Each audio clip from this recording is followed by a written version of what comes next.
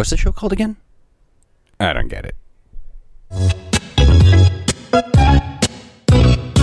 don't really care. You know, we both are wrong. You know, I love you. You love me too. That is what we're on. Hello, everyone. Thanks for tuning in to I Don't Get It. This is a podcast about performance in Edmonton. My name is Fonda. Paul is off playing in a haunted house somewhere. And we are proud to be part of the Alberta Podcast Network, powered by ATB. I have some very special guests on the take for you this week. Laura Rabu joined us for a review of Hinky Punk, the opening performance at the Brian Webb Dance Company's 41st season. And also later on, two new guests who we haven't had on before, who reviewed Richard III at the U of A's Studio Theatre. We have Karen and Elizabeth from our one of our sister podcasts on the network. And their podcast is called That's a Thing, where it's a mother-daughter team, and Elizabeth explains things to her mother, basically about teen culture. So anyhow, we're going to start with the review of Hinky Punk with Laura Boo, and please enjoy. Hi. Hi, Laura. How's it going? I'm good. How are you? Good. It's been a long time. It has been a while. I know. I'm happy to be back. Yes. Well, what did we see tonight? We saw a show at the Brian Webb Dance Company. Yes, it was the Brian Webb season opener. It was. I love the title of this show. It was called Hinky Punk. Yes. By Ralph Escamillan. I'm sorry if I'm not pronouncing that right. It's probably not, but yeah. And it was awesome. It was so cool. We had such a good time. Yeah. Well, so give us a sense of like what happens in the show, Laura. What do we see even just when we walk into the room? Well, it's in the round, so in the square. Yes, in the theater lab. It was in the square. Meaning, there was 4 sides, and there was like a raised stage of about 5 feet by 5 feet. I don't even think it was that. It looked like 4 by 4. Yeah, tiny. And then like these 2 sort of screens on either side that were transparent. And then there was like the lighting was all lit from below. And and then in walked, well, first there were like these holograms. Yeah, there was projection work on these screens on 2 sides of this 4 by 4 cube stage. And they were of a body, a person in a sequin jumpsuit, face covered, hands covered, everything, all sequin. So you start out seeing these 2 sort of holograms in the sequence, right? Yeah. And then the real hologram walks in. And then the real dancer comes out. Oh my god. Oh my god. And then like everything starts to glitch in this like beautiful way, and they're all doing the same like movement sentence together, but in like just off time with each other. So there's these 2 projections of the sequin dancer and then the sequin dancer themselves, and they're all interacting with each other, and it just gets more and more and more and more. Yeah, like the holograms start like shuddering and like doing weird static and jumping around, and you know, it's October. It's like haunted house season time. I was like, this is way more freaking creepy than anything I've seen in a haunted house. It was sequin creepy. It was sequin glam creepy. It was wonderful. So eventually these screens get taken down, and you just see this again sequined figure dancing on stage. And I was noting as we were walking over afterward how interesting it is to have a dance show where the performer's face is covered almost the entire time. Yeah. How does this make you see the movement differently? I guess for me, I thought the movement was really interesting. Yeah, and it makes me see the dancer as more of like a universal human. It's almost like wearing like a universal neutral mask or something like that. So it sort of takes away any sort of like individualism or like personality in a way. Yeah, there was interesting notes about identity going into the piece. And with the dancer's face covered, you know, you're not seeing gender, you're not seeing what they look like, you know, that kind of, so it just, it makes the movement language just this sort of human thing. Yeah. Even though it kind of looked a little reptilian, I thought, just with the quality of the sequins themselves. Like, these weren't like little sparkles or whatever. These were like fat sequins, so they really caught the light. Yeah. So, as this, even the slightest movement turning and things like that, you could really just see like, just like the shimmer and like it made it all seem like really kind of just surreal.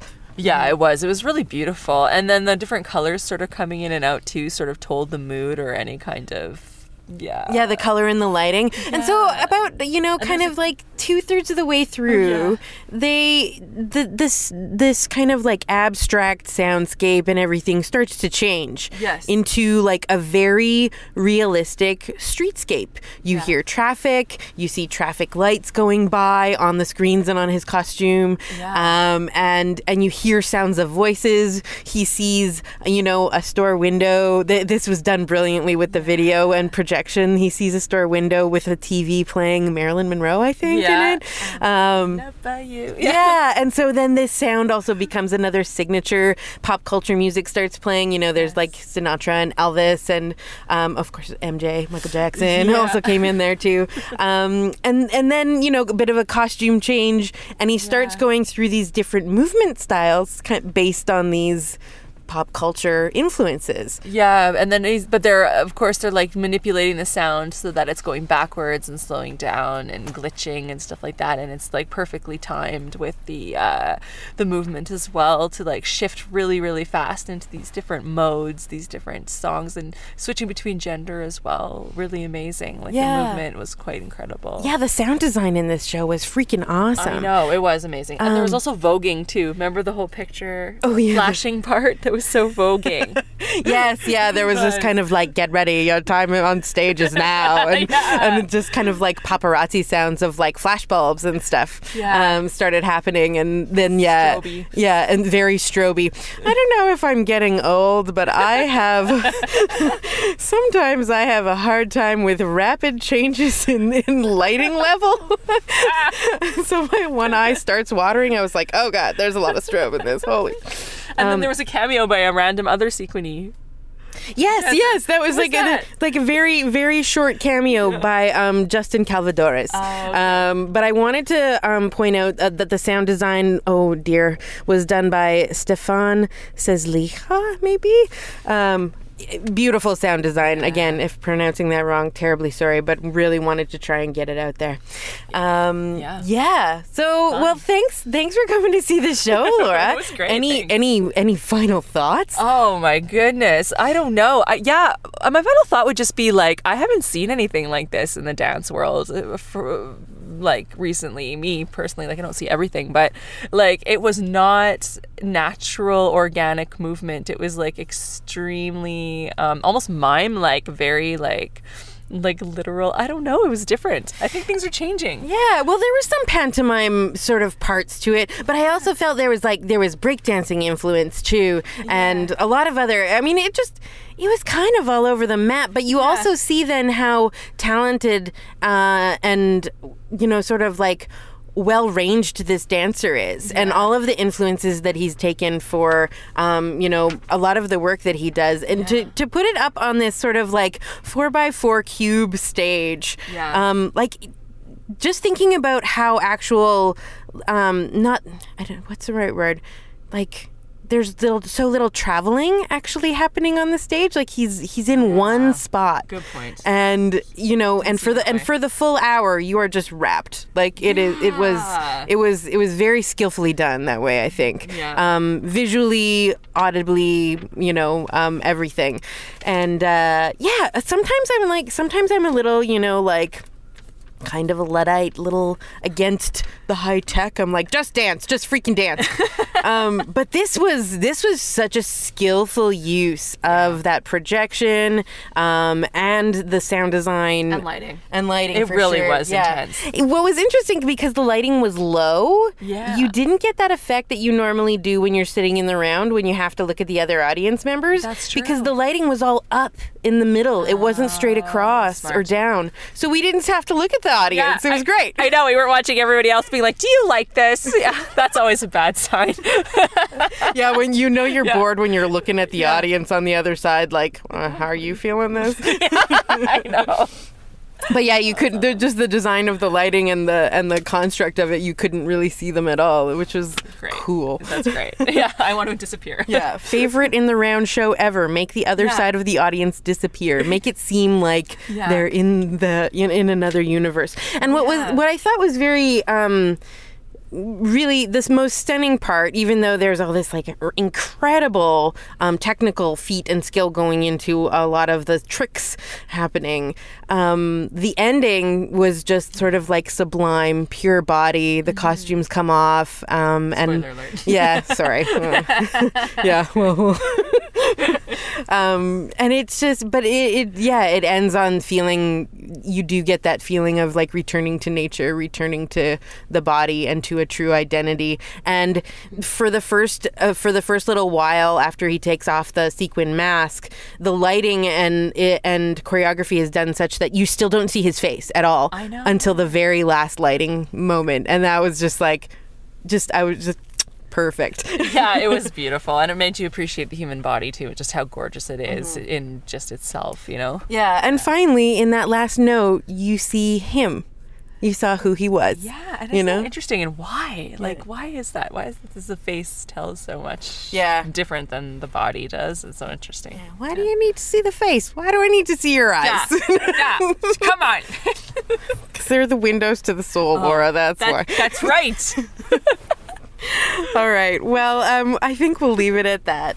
Well, so thank you again for guesting on I Don't Get It. You're always welcome to come back. And yeah. Awesome. And there's a really cool Brian Webb show coming up too that we're excited about. Yes, Vem Grim Car Secrets is next week. They have a show called Eve 2050 that is just, I think, is going to be killer. I've wanted to see that company for a while, so should be pretty great. Awesome. Well, thanks so much for having me. This episode is brought to you in part by Unit B Co-working. Unit B is a multi-company co-working space located in the historic McKenney Building in downtown Edmonton, and is focused on helping people pursue their passions. Along with desks and offices, Unit B offers members access to its podcasting studio, meeting spaces, kitchen, Wi-Fi, and other amenities. Join a tight-knit group of freelancers, startups, and established organizations, all dedicated to getting things done. Book your tour today at unitb.ca. Hello and welcome to I Don't Get It, featuring Elizabeth and Karen. We're a proud member of the Alberta Podcast Network, powered by ATB. Hello, Elizabeth. Hello, Karen. That's not what you call me. Hello, Mom. Anyway. We saw Richard III at Studio Theatre on Friday night. Yes. And Fonda asked us if we would give our impressions of the show. So Richard III is the season opener for Studio Theatre, which is the company that operates out of University of Alberta's Fine Arts program. And we've gone to quite a few Studio Theatre shows before, and they're amazing. Yes. We haven't seen a bad one yet, have we? No. And was this one any exception? It was not an exception. No. Exceptional, but not an exception. Yeah. Hire me for your marketing department. So, Richard III is Shakespeare. It's kind of part of the canon, but very, very briefly, what is Richard III? Okay, so Richard III chronicles the brief and disastrous rise to the throne of King Richard III of England. Kind of a fun piece of ye olde slander, with all of Shakespeare's usual pro-monarchy message. And it's also just a really fun tragedy and scheming villain and character manipulation and all those fun things we come to expect from a Shakespeare bad guy. Yeah, one of the great Shakespearean bad guys, right? Yeah. Yeah. Which you like. I want to play all of them. And it's a complicated play. I think they simplified it somewhat. They did modify the script a fair amount. They did it all in one take. There's no intermission. It's just this sprint from now is the winter of our discontent to the end, right? Yep. Yeah. But it didn't, well, partly, I guess, because of the edits that they made, but it didn't play long to me. How about you? I think if I had known that there wasn't going to be an intermission, I would have gotten that sense better. But I kept being like, oh, and now the intermission happens. But it was just a scene in the play. Yeah. Which kind of threw me off, but that's just a me thing. And if you know that there's no intermission going in, then you'll better be able to be like, this is just a whole unit that I'm going to observe. Yeah. I think it worked in that we're in a world, and I like staying in that world. Yeah. Yeah. It felt very cinematic to me. Yeah, I think that's true. Yeah. So, talk a little bit about the staging. Okay, so it's one main set, which is gorgeous, very well put together.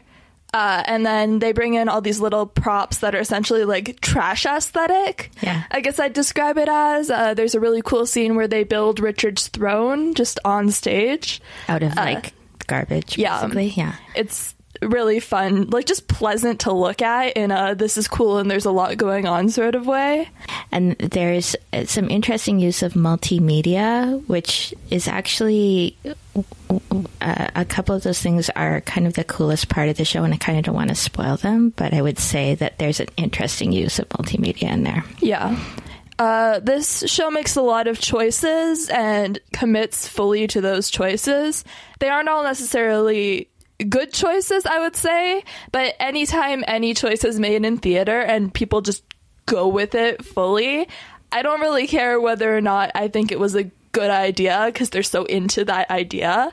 And a lot of the ideas were good and fun to begin with. So, well, can you talk a little bit about a choice you didn't think worked? So they have this really cool prop that you'll see starting at the beginning of the show, where they have this camera with a relay and it will project the actors on stage onto a sort of screen that's also on stage.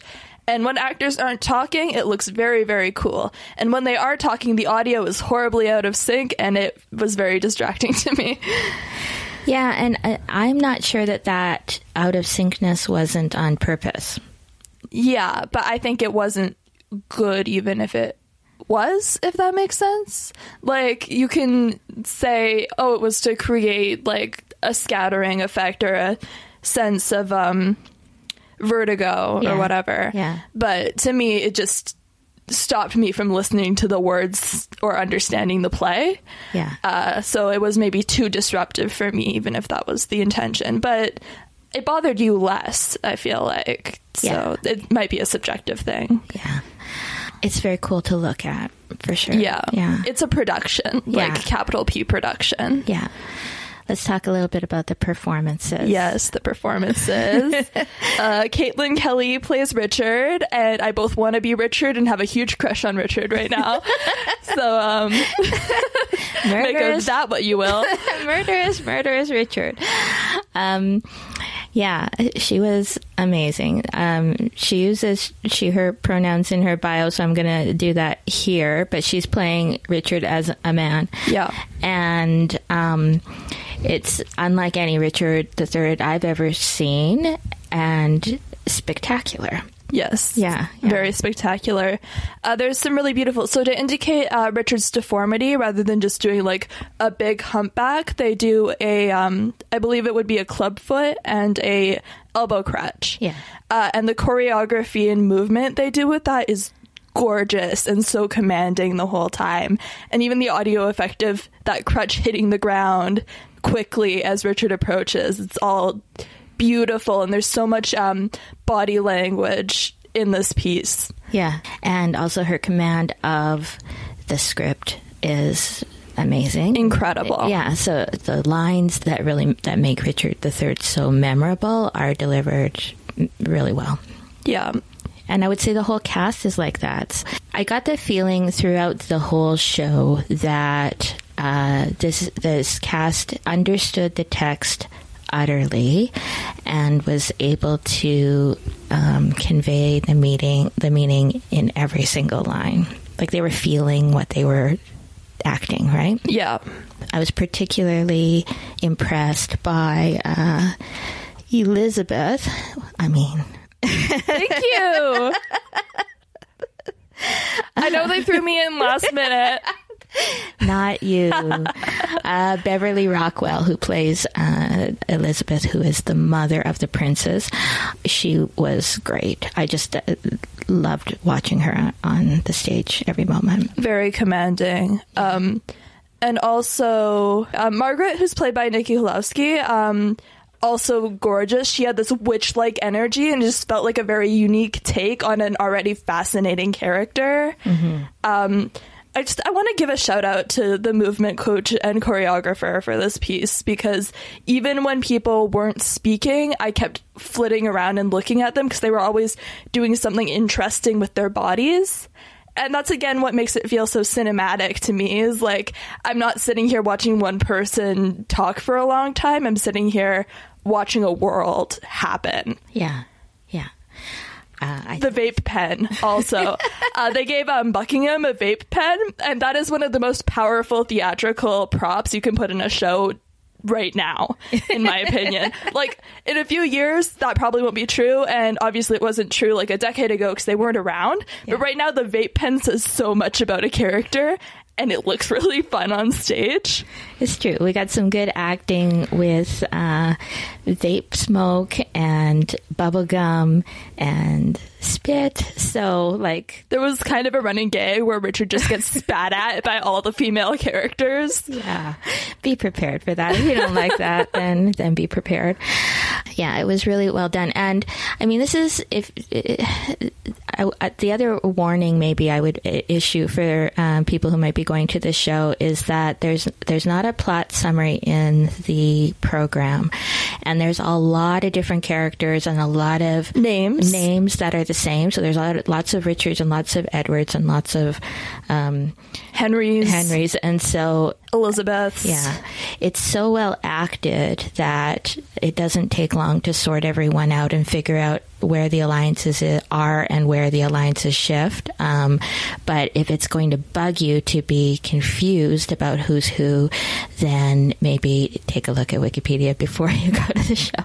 Yeah, you were way more lost than I was, I feel like. I have a bit of an ear for Shakespeare, I'd say. Yeah. Not to be vain. I went to theater camp to cover Shakespeare twice, and now I'm an expert. But, like, it does take a minute to follow. There are people who go by both their title or county and their name as well. So I think it would be helpful, perhaps, to skim Wikipedia for that. Yeah, just to know who everybody is and who's enemies, at least at the beginning, because it's going to change. Yeah. It's a political piece. Yeah. So this show is running at the Tim Center at the U of A until October 19th. It's really, really worth your time if you like Shakespeare, if you like good acting, if you like fun costuming, set design, like all of that mechanics behind a show. It all really shines brightly here, I'd say. Yeah. And I'm glad we got to go. Yeah. Okay. Thanks for letting us go see a show, Fonda and Paul, and back to you. Bye. Taproot Edmonton is a source of curiosity-driven stories about our city, cultivated by the community. It is building a new way to deliver local journalism with a focus on delivering high-quality, long-form local stories plus weekly roundups of curated updates on topics like tech, media, city council, food, business, music, and arts too. You can sign up to become a member and get more info at taprootedmonton.ca. P.S. We highly recommend the Arts Roundup. You can sign up at Taproot to get it in your inbox every Thursday.